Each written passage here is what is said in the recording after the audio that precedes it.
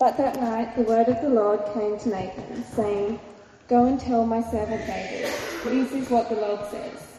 Are you the one who to build me a house to dwell in?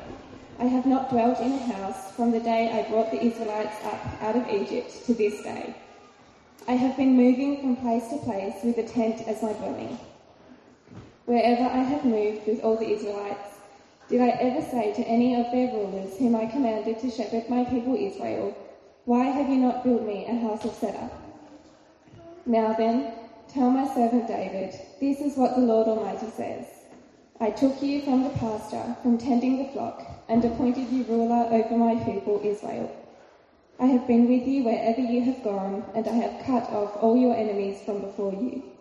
Now I will make your name great, like the names of the greatest men on earth. And I will provide a place for my people Israel, and will plant them so that they can have a home of their own and no longer be disturbed.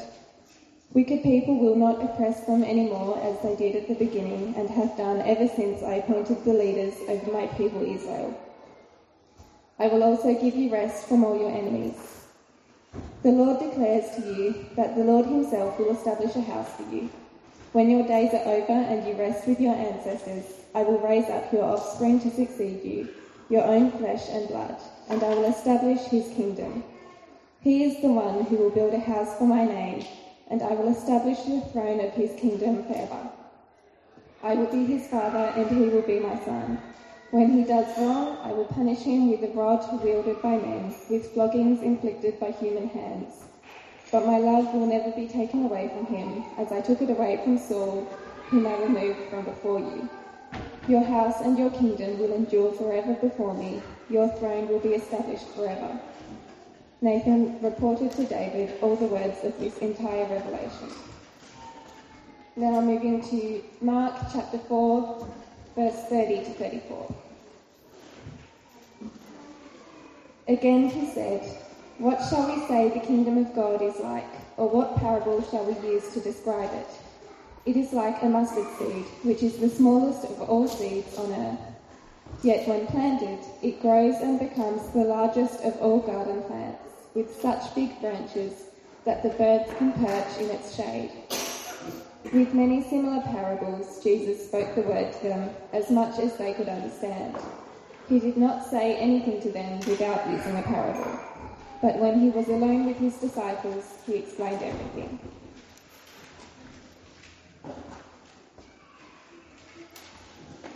Well, thank you for that, and good morning again. Happy New Year. For those who are still catching up, that it is a new year. I think, 351 days into Christmas or something like that? I hope you're looking forward to it.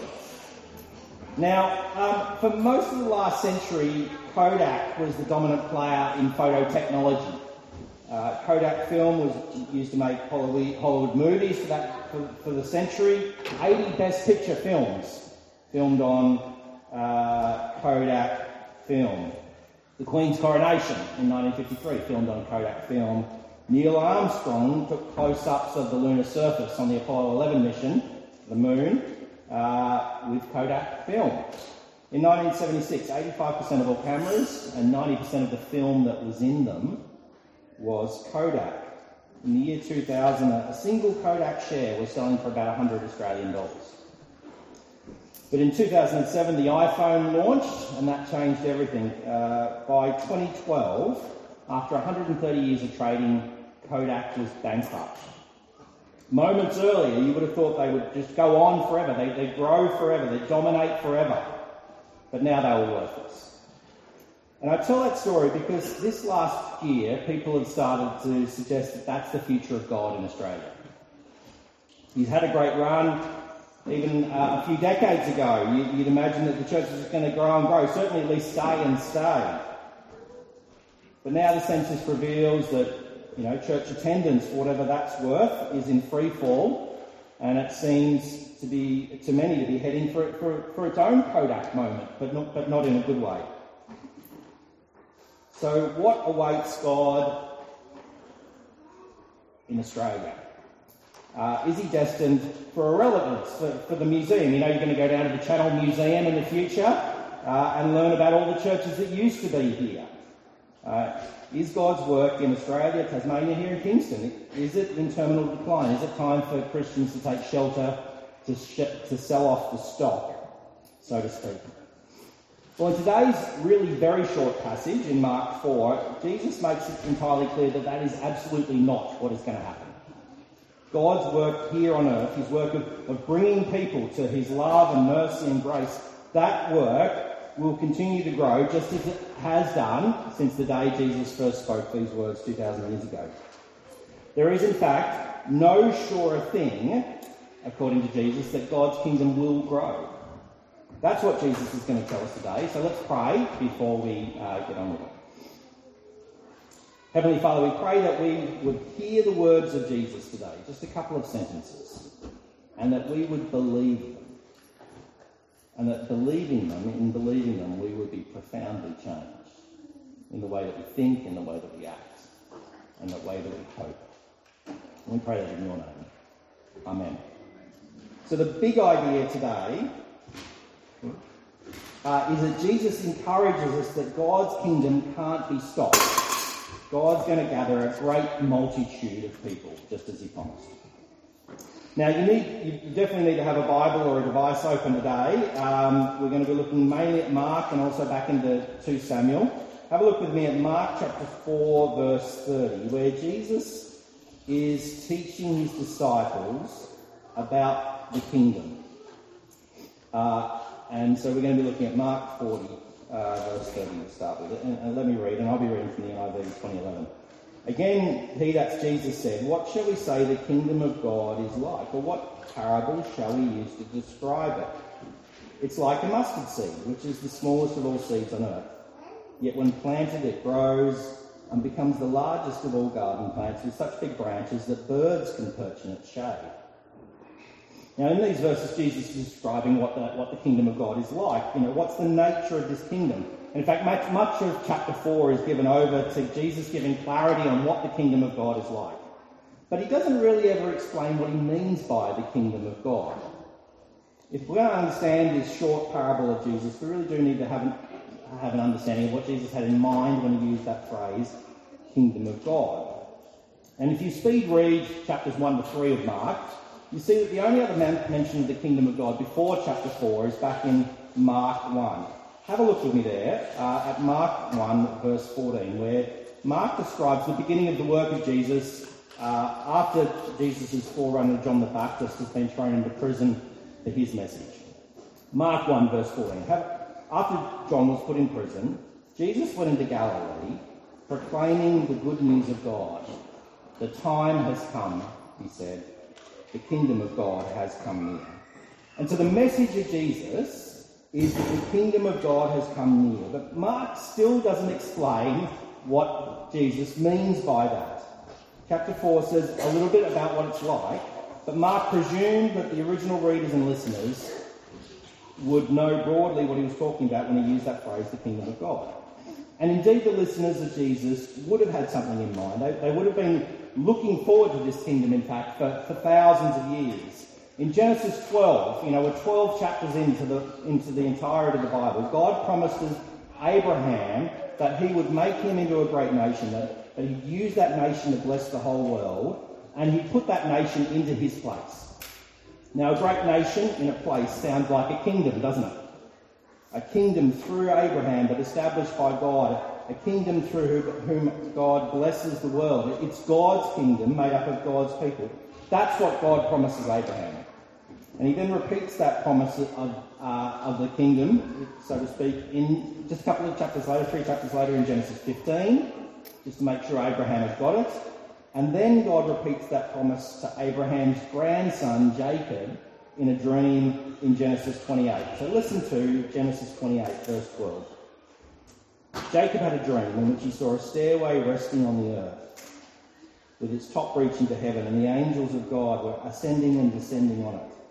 There above it stood the Lord, and he said, 'I am the Lord, the God of your father Abraham and the God of Isaac. I will give you and your descendants the land on which you're lying.'" It's a place.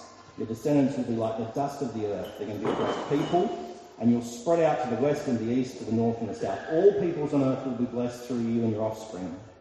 I'm with you and will watch over you wherever you go. I'll bring you back to this land. I'll not leave you until I've done what I've promised. God's going to give him his presence. A people, a place, and a presence. That's what he's promising Abraham and his descendants.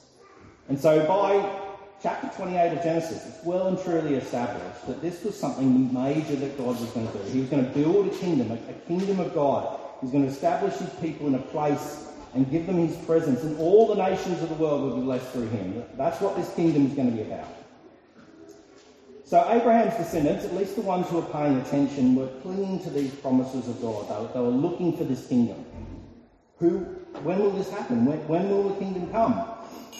And so when 14 generations later, Israel's King David rises up to the throne, he defends the borders, he throws out the enemies, there's peace in the land for the first time. All that is missing, it seems, is a clear sign of God's presence with them. And so we land in 2 Samuel 7, which is the first of our readings today, where David's agitating that he should be the one to build the temple so that God's presence with them in the land would be established. The kingdom would be complete. They were a people, they were in a place, they were secure, they needed the presence of God. And then they would be God's kingdom. And so in 2 Samuel 7, when God speaks to David, it starts off if that's what's going to happen. And you can have a look at 2 Samuel 7 if you can turn there quickly, otherwise just listen in. 2 Samuel 7, and watch out for the people and the place here. Verse 8, now then tell my servant David, this is what the Lord Almighty says. I took you from the pasture, from tending the flock, and appointed you ruler over my people Israel. I have been with you wherever you have gone, and I have cut off all your enemies from before you. Now I will make your name great, like the names of the greatest men on earth. And I will provide a place for my people Israel, and plant them so that they can have a home of their own and will no longer be disturbed. Wicked people shall not oppress them any more as they did at the beginning, and have done ever since the time I appointed leaders over my people Israel. I will also give you rest from all your enemies. So it sounds promising, doesn't it? People and place and security. But read on, where God tells David that it's not going to be him who will see the kingdom established in full. Verse 11, the Lord declares to you that the Lord himself will establish a house for you. When your days are over and you rest with your ancestors, I will raise up your offspring to succeed you, your own flesh and blood, and I will establish his kingdom. He is the one who will build a house for my name, and I will establish the throne of his kingdom forever. I will be his father, and he shall be my son. So the kingdom hasn't come yet. It won't be David who establishes God's presence. No, it's going to be through David's offspring, through God's son, a king who's going to rule forever, it says. And that king will do something that David couldn't do. He's going to build a house for my name. It's code for establishing God's presence with his people. This eternal king will rule over an eternal kingdom and create an environment where God would dwell with his people. He's going to create the kingdom of God. So those who listened carefully knew now that David wasn't the final word, that someone greater was coming. And so they watched and they waited for this Son of God who would be king. And the rest of the Old Testament goes on to talk about what this kingdom is going to be like. And for a weary world, it says the most remarkable things. It's going to be a place where all the bad won't even be remembered or come to mind. But instead there'll be just joy and rejoicing. Weeping and crying will be done away with. Death will die. Injustice will be no more. True justice will reign. Oppression will cease. People won't take away your possessions, and bad luck won't strip them away either. Frustrations and disappointments will be banished. Conflicts will be ended. The wolf and the lamb, it says, they'll lie down together. Race and colour will no longer be divided, they'll be united. People from all over the world are being drawn together into this great and glorious kingdom, and all those drawn into the kingdom will have a restored relationship with their Creator who loves them. This is the promise of the kingdom of God in the Old Testament. For 1,000 years after David, the people of the promise, Abraham's children, they're a colony of Rome. They're hardly a great nation, barely holding on to their national identity. Their daily life is characterised by grief and mourning and sickness and sorrow and frustration. It's characterised by oppression and injustice and poverty and conflict and uncertainty. Relationships were broken, leadership was selfish, there was no sign of the nations being gathered. The wolf was busy eating the lamb. There was no kingdom, no king. Where is the kingdom, the faithful perhaps were thinking, pleading for the kingdom? 1,000 or more years of maybe what felt like futile waiting. And so into that world steps Jesus with his remarkable message that the wait is over. And that's where Mark 1:14 picks up, really. Mark 1:14, you can flip back to Mark. After John was put in prison, Jesus went into Galilee, proclaiming the good news of God. The time has come. He said, the kingdom of God has come near. Repent and believe the good news. You see, his announcement is that the kingdom of God has come near. After 1,000 or more years of countless frustration and suffering and pain and longing of scores of people, the kingdom of God, looking for the kingdom of God, Jesus announces it's come near. The time has come, he says. Now, I've read this chapter many times, and I think I always wondered why Jesus said to just proclaim the good news, but then he doesn't say what it is. He doesn't explain it here. But I hope you see now that actually what he's saying is that the kingdom of God is the good news. The good news isn't just that Jesus came to die in our place for our sins, that they would be forgiven. That's central, of course, but the good news is more. The good news is that God's kingdom and the king and all that the kingdom represented, that's come near. That's the narrative of the Old Testament through to the New Testament. The kingdom is the good news with its king in charge. And to a world frustrated by grief and sorrow and fed up with conflict and war, a world that's just experienced another Christmas where families have argued and bickered and where 1 in 20 Australians are estranged from their family. A world where people die alone and lonely in nursing homes and sickness strips away the best days that we have. To that world, to our world, the kingdom is remarkably good news. To a world estranged from God, the God who created us all and loves us more deeply than we can imagine, the coming near of the kingdom of God, the coming near of his king, the coming near of God's Son is remarkably good news. And so as we go into 2023 and reflect on the year that's gone and perhaps have seen clearer than ever, this world is just not enough, that it's not inching its way to perfection. That we don't learn from history and people continue to look after themselves rather than others. Racial groups despise one another. Division marks society as much as ever. Cancer still kills. Our rulers continue to be flawed, sometimes deeply flawed. It feels like we've lost our way maybe. As we realise these things, we realise we need a better kingdom and a better king. And the arrival of King Jesus and his announcement of God's perfect kingdom is just wonderful news indeed. A chance to submit to the king and become part of the kingdom, a different and better way of living. That's what Jesus is announcing, the beginning of that. It's good news. Good news, the kingdom of God is coming here. That's my first point.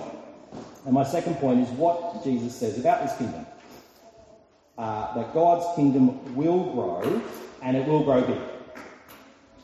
So what's this kingdom like, Jesus? That's the sort of question that would have been in the minds of the hearers of Jesus as he went from town to town and place to place and declaring the kingdom of God has come near. Is it really like the Old Testament talked of?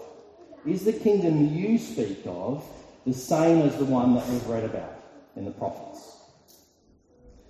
And here in verse 30 to 32, Jesus picks up on just one detail of the kingdom, and that detail is that the kingdom of God will start small, but it will grow big. Have a look again at Mark 4, verse 30. Again, Jesus said, what shall we say the kingdom of God is like? Or what parable shall we use to describe it? It's like a mustard seed, which is the smallest of all seeds on earth. Yet when planted, it grows and becomes the largest of all garden plants, with such big branches that birds can perch in its shade. Now, we shouldn't get lost in the detail here. about how small a mustard seed really is. You know, the agricultural scientists might get a little bit upset there, or how big a bush the mustard seed turns into. The birds perching in its shade are really only there to illustrate its main point, that the kingdom of God starts small but will grow big. It's a small seed becomes a very big plant. That's what Jesus is saying, and you don't need a long sermon to explain it. The kingdom of God is going to start small and grow big. That's the entire point that Jesus is making, so we can pack up and go home if you've understood that. The starting small is obvious, isn't it? At the beginning it was just Jesus proclaiming the kingdom of God, but through his proclaiming of its rival and his call to repent and believe that good news, that single voice was going to become a very large set of voices. Now, Jesus isn't saying anything new here. Thousands of years earlier, God had led Abraham out into the night sky, told him to look up and to count the stars. So would his offspring be. And Abraham believed God. And here in this passage in Mark 4, Jesus is calling us to believe him. When he says the kingdom's going to be starting small, but growing very big, he wants us to believe that. And in some ways, that's not hard to believe, is it? Phil's already talked about it. You know, you just look at the total number of people who follow Jesus in the world today. Hundreds of millions, even if you forget about the people who just claim Jesus in name only, but are not genuine believers. Hundreds of millions of genuine believers in Jesus. Even in China, maybe 75, 100 million people in that one country? Once a mustard seed, now a multitude of people of God. God intends his kingdom to grow, and it's going to grow big. We shouldn't forget that. It will grow big. It won't be the size it is now. In the future, Jesus is overseeing a kingdom whose fundamental property is growth. It's not an optional extra to this kingdom. As much as it is a kingdom of love and grace and mercy and justice, it's a kingdom of growth. And Jesus says it will grow. But when you look around us here in Kingston, maybe it's harder to believe that. It's easier to believe our eyes than believe Jesus. But Jesus isn't telling us to believe our eyes here, is he? He's telling us to believe him. And he's telling us to believe him because this is what the kingdom of God will do. It will grow. It cannot not grow. It must grow. And Jesus knows that because, well, God promised it long ago and God does not lie. But also he's seen long into the future. Remember, Jesus came from eternity into this world, and from the position of eternity, he knows how it ends. He knows the final pages. We see that in Revelation 7. Jesus laying out the realities of the future. Listen to Revelation 7 about Jesus showing us about kingdom growth. This is John the Apostle talking. After this I looked, and there before me was a great multitude that no one could count, from every nation, tribe and people and language, standing before the throne and before the Lamb. A multitude where did you hear that? They gathered before the throne and the Lamb, which is really code for Jesus. The kingdom of God, the king of this kingdom is on his throne, and the subjects of the king are gathered around from all over the world. There's a multitude of people there. That's how it ends. It started with Abraham in the first pages of the Bible, and then we have in Revelation at the last pages of the Bible, we have the same thing. The kingdom growing to a multitude. And here in Mark 4, Jesus is just really reminding us of that reality.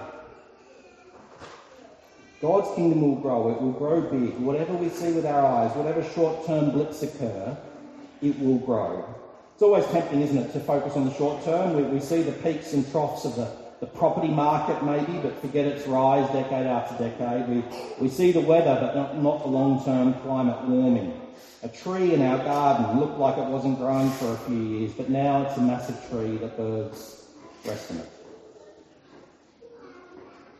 And the consequence of what Jesus is saying in Mark 4 is that we shouldn't look at the short term and feel like maybe the kingdom is shrinking. He says, no, look at the long term.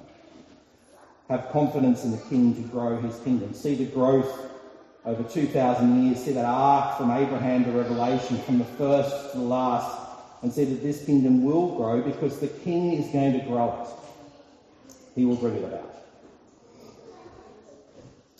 In 1929, astronomer Edwin Hubble was using what was then the world's largest telescope in California, the Mount Wilson Observatory, and he observed something that would change our understanding of the universe. He observed that while certain objects that were relatively near to Earth were moving away from Earth at a certain speed, other objects that were further away were moving away even faster.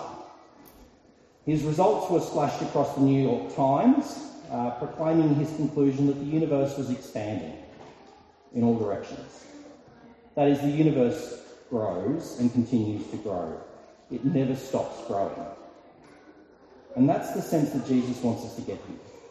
The kingdom is growing, and it's an unrelenting force of growth under his authority, and it will grow. No one can stop it growing any more than you or I can stop the universe growing.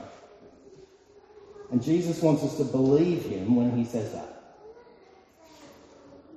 And presumably, having believed, he wants us to act in accord with that truth. You'd expect that, wouldn't you? Here in Kingston and church and after church around the globe, Jesus wants his church on a growth footing. He doesn't want us surprised by growth. He wants us to be planning for growth, working towards growth, praying for growth of his kingdom. And so if you ever see the leaders of this church, can I say, taking their eyes off that, or assuming that we just need to look after those already here, or talking about growth as being unlikely or impossible, or it's just pointless to share the good news, if you ever get a sniff of that, then please kindly clip them around the ears and hand them Mark 4.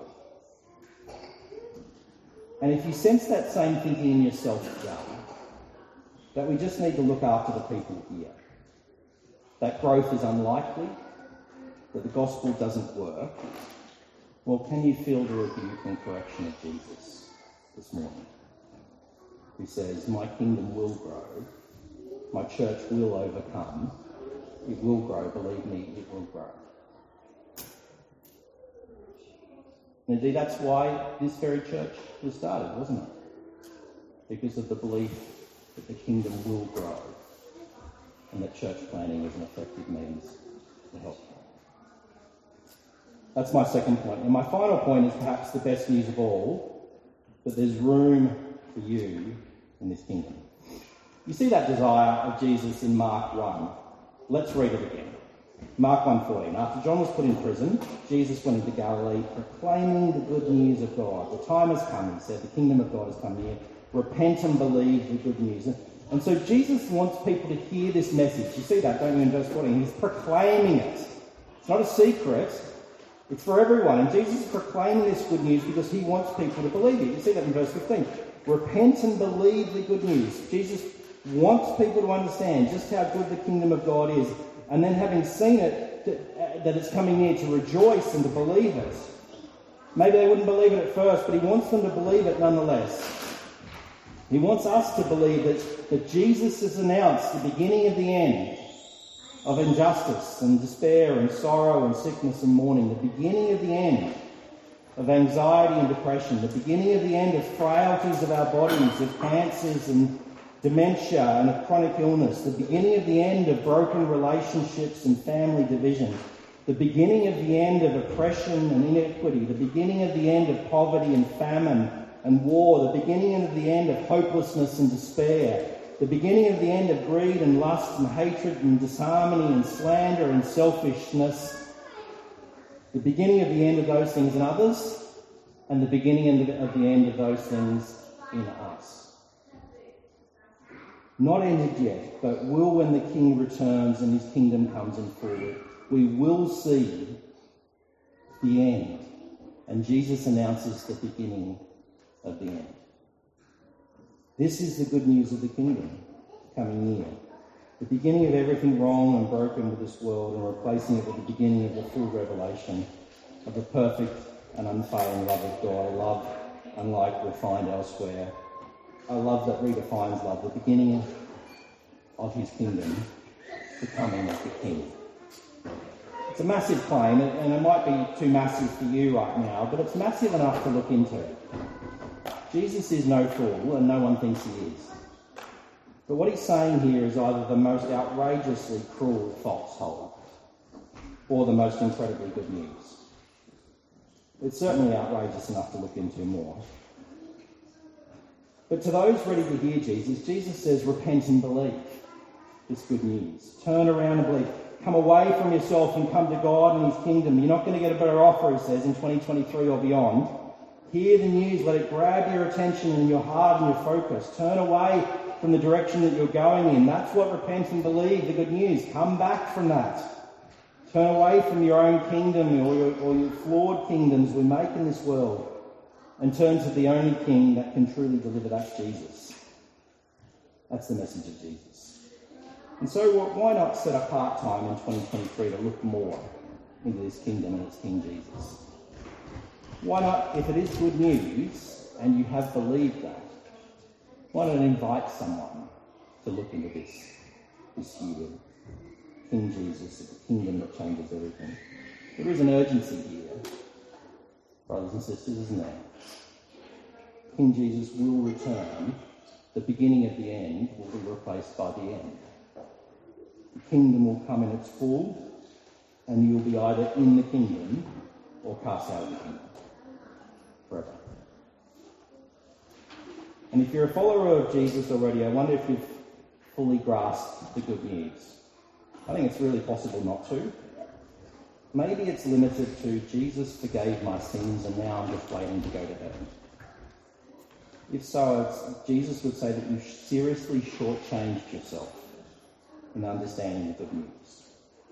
You see, the kingdom is the good news. The King's coming is the good news. All that comes with it is the good news. The King is the good news. That, of course, includes your sins forgiven, but it's so much more than that. In 2023, why don't we expand our view of what the good news is? Let's give up on the good life in our own pathetic little kingdoms. Let's pursue an almost unimaginable life in the kingdom of God, with Jesus as King. As we finish, let's hear together Jesus and believe him, that God's kingdom will grow. That's the promise of Jesus. It can't be stopped, in fact. God is going to gather a great multitude just as he promised. And so let's believe Jesus in 2023. And if we believe, let's act, let's repent, let's believe, living to see God's kingdom. Let's pray.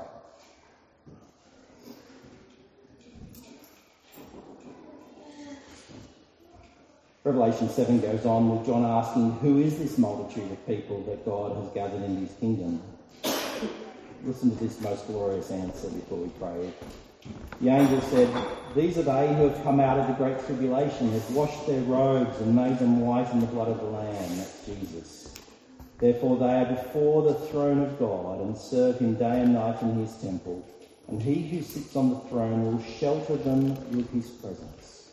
Never again will they hunger. Never again will they thirst.